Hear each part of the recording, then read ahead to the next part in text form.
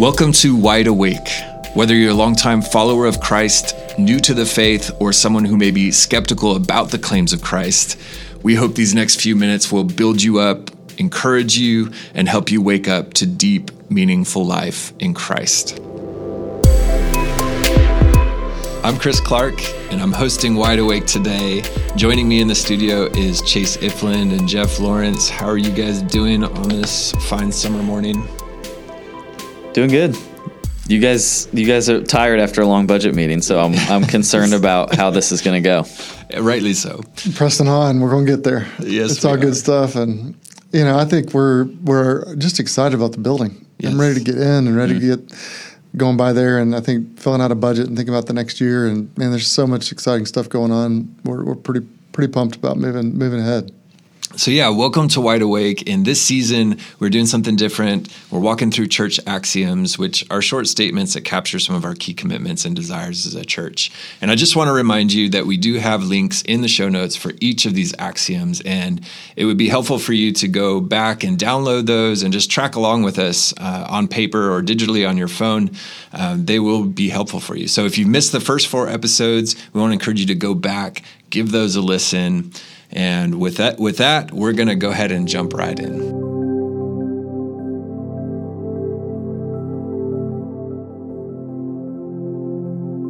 Today, we're going to be talking about a pretty familiar term in the church, discipleship. If you've been around the church for any amount of time, you've likely heard this word a lot. And if you haven't, that is a totally different podcast episode. If your church isn't talking about discipleship, I don't know what kind of church you're going to. But our hope for today's episode is to bring some clarity to what we really mean when we talk about discipleship at Redemption. And so I want to caveat this with, it will not be exhaustive. We could definitely spend an entire series on what we mean by discipleship. But for the sake of these axioms, this is going to feel a little bit more like a punchy summary of what it looks like to be a follower of Christ, a disciple, and how we as a church aim to encourage everyone to that end.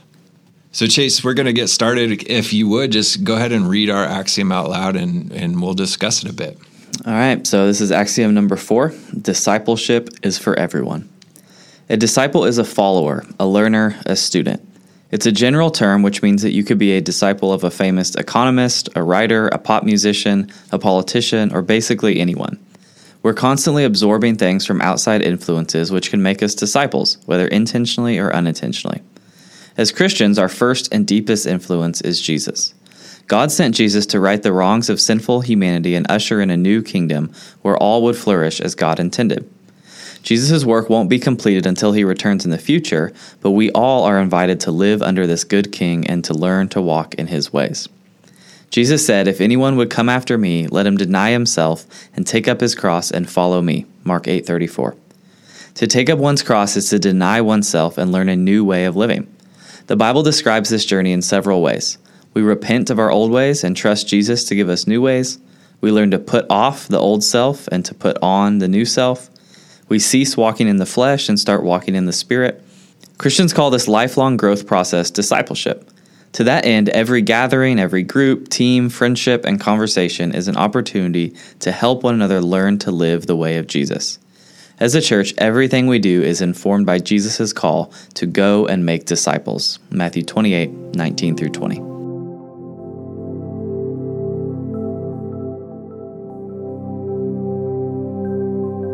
So Jeff, Chris, what stands out to you all as we read that axiom? I love axioms because I think they remind us of the main thing and kind of refocus us on some of the big picture stuff of life. And this is actually a large part of why I became a pastor. When I was in college, I got involved with a group called the Navigators and began to be discipled by another guy. And in that process, I just began to see a more holistic way of thinking about Christianity that went way beyond just attending church and just showing up for an hour a week on a Sunday, but began to see how all of life was really about following Jesus. And that process unlocked something new for me. And discipleship was really something that's for every believer in Christ. It's something that everyone is called to do. Ministry wasn't something that pastors did and everyone else received, but we're all called to be ambassadors or representatives of Christ. We all have mission and ministry that we're to be a part of. And somehow that outlook it kind of blew the whole thing up for me. and honestly just gave me a much bigger, more exciting, more robust picture of what Christianity is all about. And kind of over time for me, what that did was just give me a vision of something that I wanted to give my life to. Yeah. And so this really is foundational for me, and even why I became a pastor, why I started a church, and kind of everything that flows out of that. Yeah. Yeah, I feel like I have a pretty similar story. I really grew in my faith in high school and just started getting serious about following Jesus. And then to me, I didn't have a whole lot of examples of non-pastors who were serious about their faith. And so I thought, well, if I'm serious about following Jesus, that means I need to become a pastor. It was almost like what kind of sparked the desire for to go to seminary and pursue pastoral ministry. And then I began to study the Bible more and read church history and read contemporary Christian books and realized that, like you said, Jeff, no, it's actually this is what every Christian is called to follow Jesus. And still went into ministry, but had a more holistic view of this is what everyone is called to. Every Christian is called to follow Jesus like this. Yeah, it's so good. What first comes to mind for me, I particularly love the opening paragraph of this axiom and understanding a little bit more holistically what a disciple is. It's a follower, a learner, a student. Immediately I think about Karate Kid. I grew up watching those movies in the 80s. Wax off. And Daniel had a discipler, and I wouldn't have put that language to it, but it was such a clear picture of him learning not just karate, but how to be a decent human being, how to have honor and respect. And so, that started to unlock what discipleship was for me as I stepped into the church. And discipleship felt like this big church word, how do I attain this? And my story, really my most impactful first discipleship relationship was with one of my first bosses. And he was a painting contractor. He roped me in, was teaching me how to paint. But man, the rides in his truck were like this front row seat to a man who was living his life, doing all the things that we have to do, working, eating, caring for your family, all of those things, but also following Jesus. I have this clear memory of his big old thick leather Bible just sitting in the middle of our seat, he was always spending time in the Word. He always had something to encourage me with when I hopped in his truck. He always had, just those things he was working out in life. And even the mess. I remember him in arguments with his wife over the phone and then hanging up and being like, bro, this is just part of life, man. It just is hard. It's hard to serve. It's hard to be a good husband. And I just got to see somebody model for me for the first time what it looked like to walk through life clinging on to Jesus and the Bible and the Word. And to me, that was the clear picture of discipleship that I've really hung on to over the years. And doesn't that change just the way we think about Christianity as a whole? If someone is, maybe they're new to the faith or just exploring Christianity, and you think Christianity is, well, it's that place you go and that big building on the corner that's got a steeple and a big stage and lights and things that happen there, and you're supposed to go there for an hour on Sunday, and that's what Christianity is about. But when you talk about sitting in a pickup with a dude talking life and watching him and living through his example, and it just takes on a whole different kind of frame of mind when you think about what that looks like. And to me, that's what the church needs more than anything, is the salt and light of men and women walking out their faith day in and day out and modeling for others what that looks like and what it looks like to trust Jesus and the ins and outs of all the nitty gritty. Yeah. His wife was really good at this too. I remember in our early dating years, she would even grab Emery and just say, come to the grocery store with me. And so they got to talk while his wife was getting things done for the house, but that was their intentional time to actually talk about just following Jesus and the way of life and her struggles and her doubts and her fears. And I think sometimes we discredit those everyday life things that we can be doing that are so impactful and so helpful in our discipleship and our formation as following Christ. Yeah, and this idea is baked into some of these words we've been using, like discipleship, or Chris, you just said following Jesus. We use the term follower of Jesus. But I think if we've grown up in the church, we can just hear those words and not really think about what they mean. But to follow Jesus means that it goes beyond just believing that Jesus died for my sins and, I get to go to heaven when I die. To follow Jesus means to reorient all of life around his teaching and to model our life after Jesus, to literally follow him, follow in his footsteps. And that means that being a Christian means doing this. This is what being a Christian is following Jesus. You know what else is interesting that just popped into my mind too is that Paul actually talks to his disciples in this way, and he says it this way. He says, "Follow me as I follow Christ." And so I think sometimes we can get confused, like, well, who are we following? Like, am I just supposed to be following Christ? But I love how Paul sets that example. It says, like, I am seeking out Christ. And so he sets the example for every believer to say somebody ought to be following you as you follow Christ. And I think that beautifully sets up what we're supposed to be about in this Christian journey. And I think, when you look at the second half of that axiom, an important part of what you're talking about is learning how to actually do that. And it's interesting because the Bible gives us these word pictures that look like clothing, like take off the old self and put on the new self. And we're having to learn to walk out of a whole new identity in Christ. We're having to learn to walk out and learn a whole new way of living and a whole new character set and what that looks like. And it's interesting to me that we sometimes come to Christianity and we think it's going to be like a magic pill or there's a silver bullet or like there's some kind of grand poopah thing that just happens and life magically transforms. But what we find out in our experiences is that so much of it's like learning anything else. Mm-hmm. Like it takes work and discipline, and you're learning to operate in a different way. And your tongue wants to lash out at something. You're like, nope, gotta hold that in and learn to speak in a different way. I've got to learn to be more kind and generous, and I've got to learn to discipline myself with my finances, and I've got to, all these different ways. And it's not just self-help or doing something, but it is very, very similar to learning to ride a bike or something else. There's a practice and a lifelong process of kind of conforming my life to look and picture more like picture Christ in a more accurate way. Let me nerd out on Karate Kid one more time, just briefly. So, like thinking about the way Daniel was learning karate, it wasn't through actual karate. It was like through waxing a car. It was through, I think the new one even, there's this scene where the young kid's like having to hang up a jacket over and over and over and over again. And he's learning a lesson. It's a discipline lesson. It's like, this is actually teaching me something deeper that goes beyond what I'm trying to do right here and now. And it's a beautiful thing. Like that is actually what discipleship is. It's not just showing up to church, not just the quick thing. So let's change gears here. Why do we struggle to live this out? Like, what are some of the common struggles right now that we're facing in living this out in the church and beyond? One of the things we talk about as a church is trying to be gospel-centered and focused on the heart of the gospel, which is the good news of Christ. And if we approach our discipleship from a performance mindset instead of a gospel mindset, I think we get ourselves in trouble. We need to be convinced of the grace of God before we try to grow in God. Mm-hmm. And when we get that order reversed, it's easy to get into kind of a checklist mindset or to a performance mindset or an achiever mindset. And we get rewarded in life so many times by we succeed whenever we do well. Yeah. So you just like work harder, do more, try harder, get smarter, and as we do those things, we get rewards.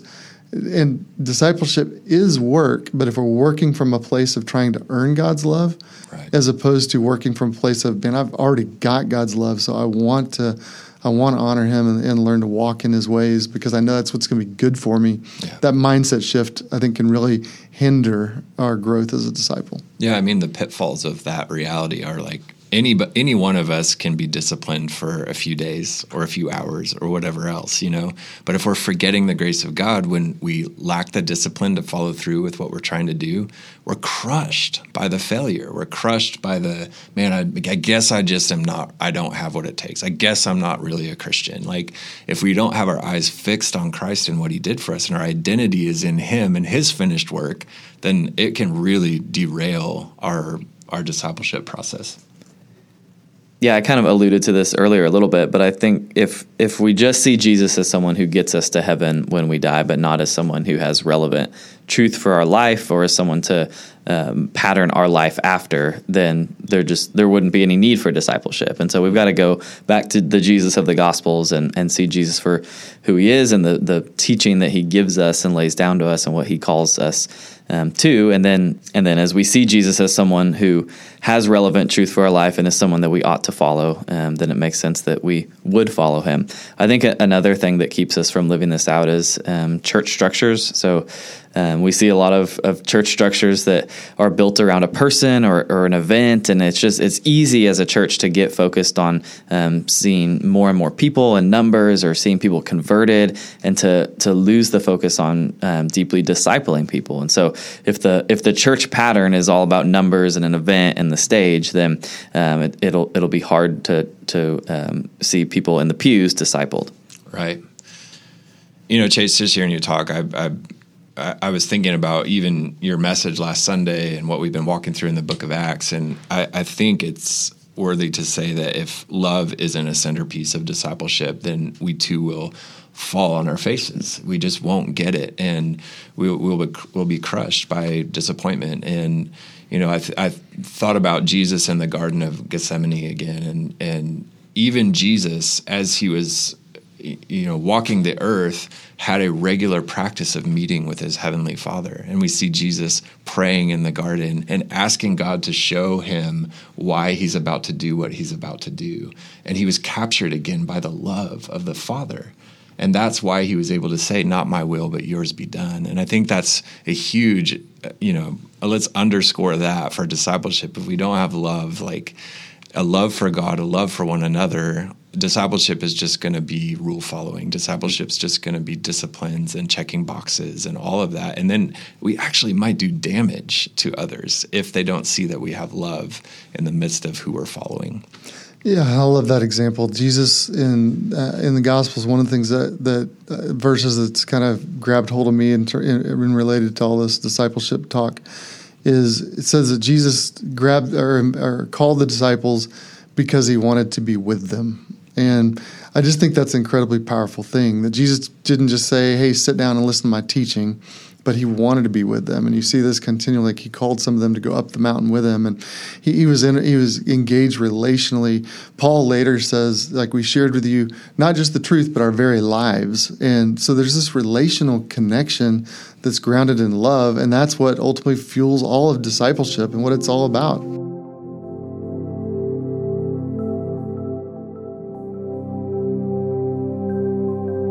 With each of our axioms, we list several examples of what this looks like in real time. And so for the next few minutes, we're just going to read these and talk about main points and discuss them.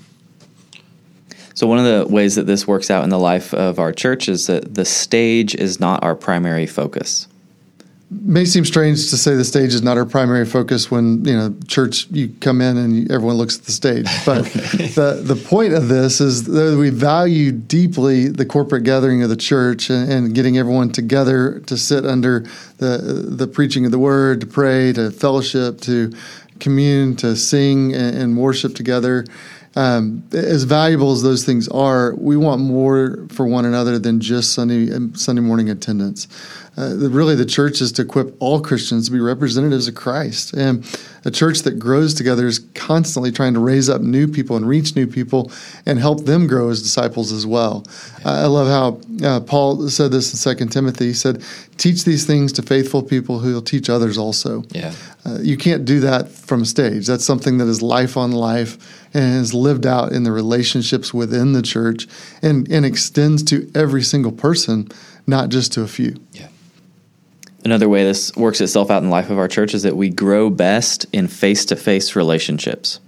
Yeah, Chase, I think this just goes back to what we were talking about earlier. I think you don't have discipleship if you don't spend time with people, right? You don't have discipleship if you're not placing yourself under teaching, if you're not actually physically moving toward other human beings. And so we've experienced this in our church, that face-to-face is always the best way. It's always the most meaningful. It's always the deepest interaction. And in a culture like our digital age, that's something that we have to continue to fight for. And I don't want to downplay the amazing benefits that we have of the digital world, but this has been for millennia the way that discipleship has carried on. And so that's going to be a main focus for us always, is face-to-face relationships that are seeking Jesus together. Yeah, and the truth of the gospel comes to each of us, and the truth of the gospel is the same for everyone, but our experience of the gospel and our experience of how that applies to our lives and how that shapes us and experience God's grace is unique. And so we need community to walk alongside us, to offer care and to live in connection, but also just to challenge us sometimes, to correct us, to offer both encouragement and admonishment. And those relationships, there's nothing that can replace that kind of life-on-life, face-to-face thing that happens in a healthy church. You hear that phrase, iron sharpens iron. And for years I was like, oh, that's such a happy phrase, iron sharpens iron. Well, actually, it's not.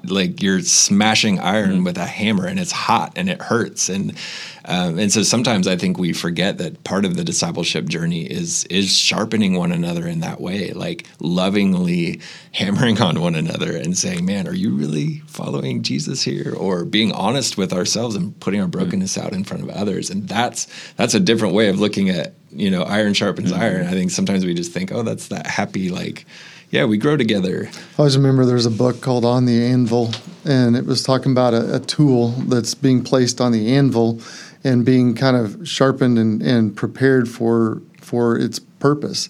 And I love that picture of discipleship, to think that, we've all got this kind of God-given purpose about our lives, and it does take some reshaping and some sharpening, and some of that is aggressively going to alter our course, but the purpose is so that we can be effective as a tool in the hands of the master. Another emphasis that flows out of discipleship being for everyone is that we want transformation, not just information. Yeah, we don't just want to get into the word. We want the word to get into us. I love how James says we seek to be doers of the word, not merely hearers of the word. That means we study the Bible in order to apply it to our actual lives. And this is one of the reasons why in our small groups, we have this pattern of looking at the scriptures and then jumping into more practical questions of how does this truth work itself out in my life? So we take the Bible and then we apply it to our work, to dating, to marriage, to parenting, to friendships. And we do that in community so that we can encourage and challenge one another, hold one another accountable, and just take the truth of the scripture and then allow it to get into our hearts and our minds and inform the way that we live. I think it's important to bring that up because I have sat in lots of small groups over the years, and it's easy to get lost in Bible study and not to really be honest and deep about what this Bible study is actually calling me to do in my life. And so, Chase, you preached on that last week. It's how do we get beneath the surface of just this, we're talking about God, but we're actually being transformed by God. And we can only do that by really opening our hearts to God and one another. When I think about my kids and those that are most important to me, but, even people in our church, and what I pray for and what I want for them more than anything is for people to come alongside them that would help them figure out how to live out truth. And they've got that ongoing relationship with someone that would help them do that. When I think about my 13-year-old daughter, the truth is the truth, but her living that out at her stage of life is going to look different than what my wife needs at her stage of life. And when I look at my three sons, and I just, I pray that they've got people around them that are helping them figure out how to navigate college life and high school life and apply the truth and live that out in the midst of all that radical growth and change and newness and excitement of kind of growing up and moving into adulthood. And I just think that's what we need in the life of our church is people to come alongside us and help us figure out, how do I live this out? And how does this actually intersect with, my desires and my wants and my identity and my, the hunger and the passion and the career that I want to carve out for myself? And how does truth shape and inform the way in which I'm going to live? Yeah, Jeff, that's so good, and brings us really to our last point here, which is that we want whole life discipleship. Yeah, Jeff, as you were just describing, your family, like, and your desires to see your kids and your wife and yourself changed by people who are surrounding us and pointing us toward the truth. That is it, right? That's whole life. Like, we've got to look at this from a wide angle lens of all the relationships, our families, wherever you are in your life, your workplace, all of it is in submission to Christ and his way. And so how is it that we actually stay on the track and on the path of discipleship when we're looking at this whole thing? And it's by reminding each other of the importance of truth, that it's not just behavior modification, but by the fruit of the Spirit that we actually change, by Christ himself that we actually change through community. And that we can be strong in service. We can actually grow, and we can actually have strength in what we do on this earth as we grow as disciples. As we kind of come around to the end and wrap this one up, I think it's important to just consider kind of the heart of Christ as we come to this idea of discipleship. It's easy to look at discipleship, and we've got this tension because Jesus says things like, if anyone would come after me, let him deny himself, take up his cross and follow me, which is a death image. You're going to take up the implement of your death, and you're going to lay down your life and learn a new way of living. But I think it's important to remember that Christ also said that he who loses his life will find it. Mm-hmm. The point and the goal of this is not that we just, the life's going to stink and we're going to lay everything down and we're just going to be miserable and it's going to be hard. And, I think it's easy to kind of get that mindset sometimes, or think that's what this is about. But ultimately what Jesus said is that when we lay our lives down, we actually find the life we really want. That he comes to give us new life. He comes to give us abundant life. He comes to give us a life of flourishing and a life that lasts forever. And so that's what I want to leave us with as we think about discipleship, is to think about, man, I'm trusting Jesus to give me the thing that I want the most and the life that I desire more deeply than anything else.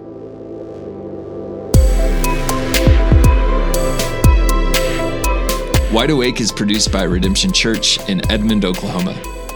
If what we talked about today resonated, please subscribe to our podcast and share this episode with a friend. Also, we'd love to hear from you. If you have questions or topics that you would like for us to cover, you can email us at wideawake@redemptionokc.com. Lastly, if you're looking for more ways to wake up to deep, meaningful life in Christ, we'd love for you to join us for our Sunday worship gatherings. We gather each week at 10:30 a.m. to grow as followers of Christ. You can also join us by watching online at redemptionokc.com. All are welcome. The only requirement is to come as you are. Until next time, may the light of Christ shine on you.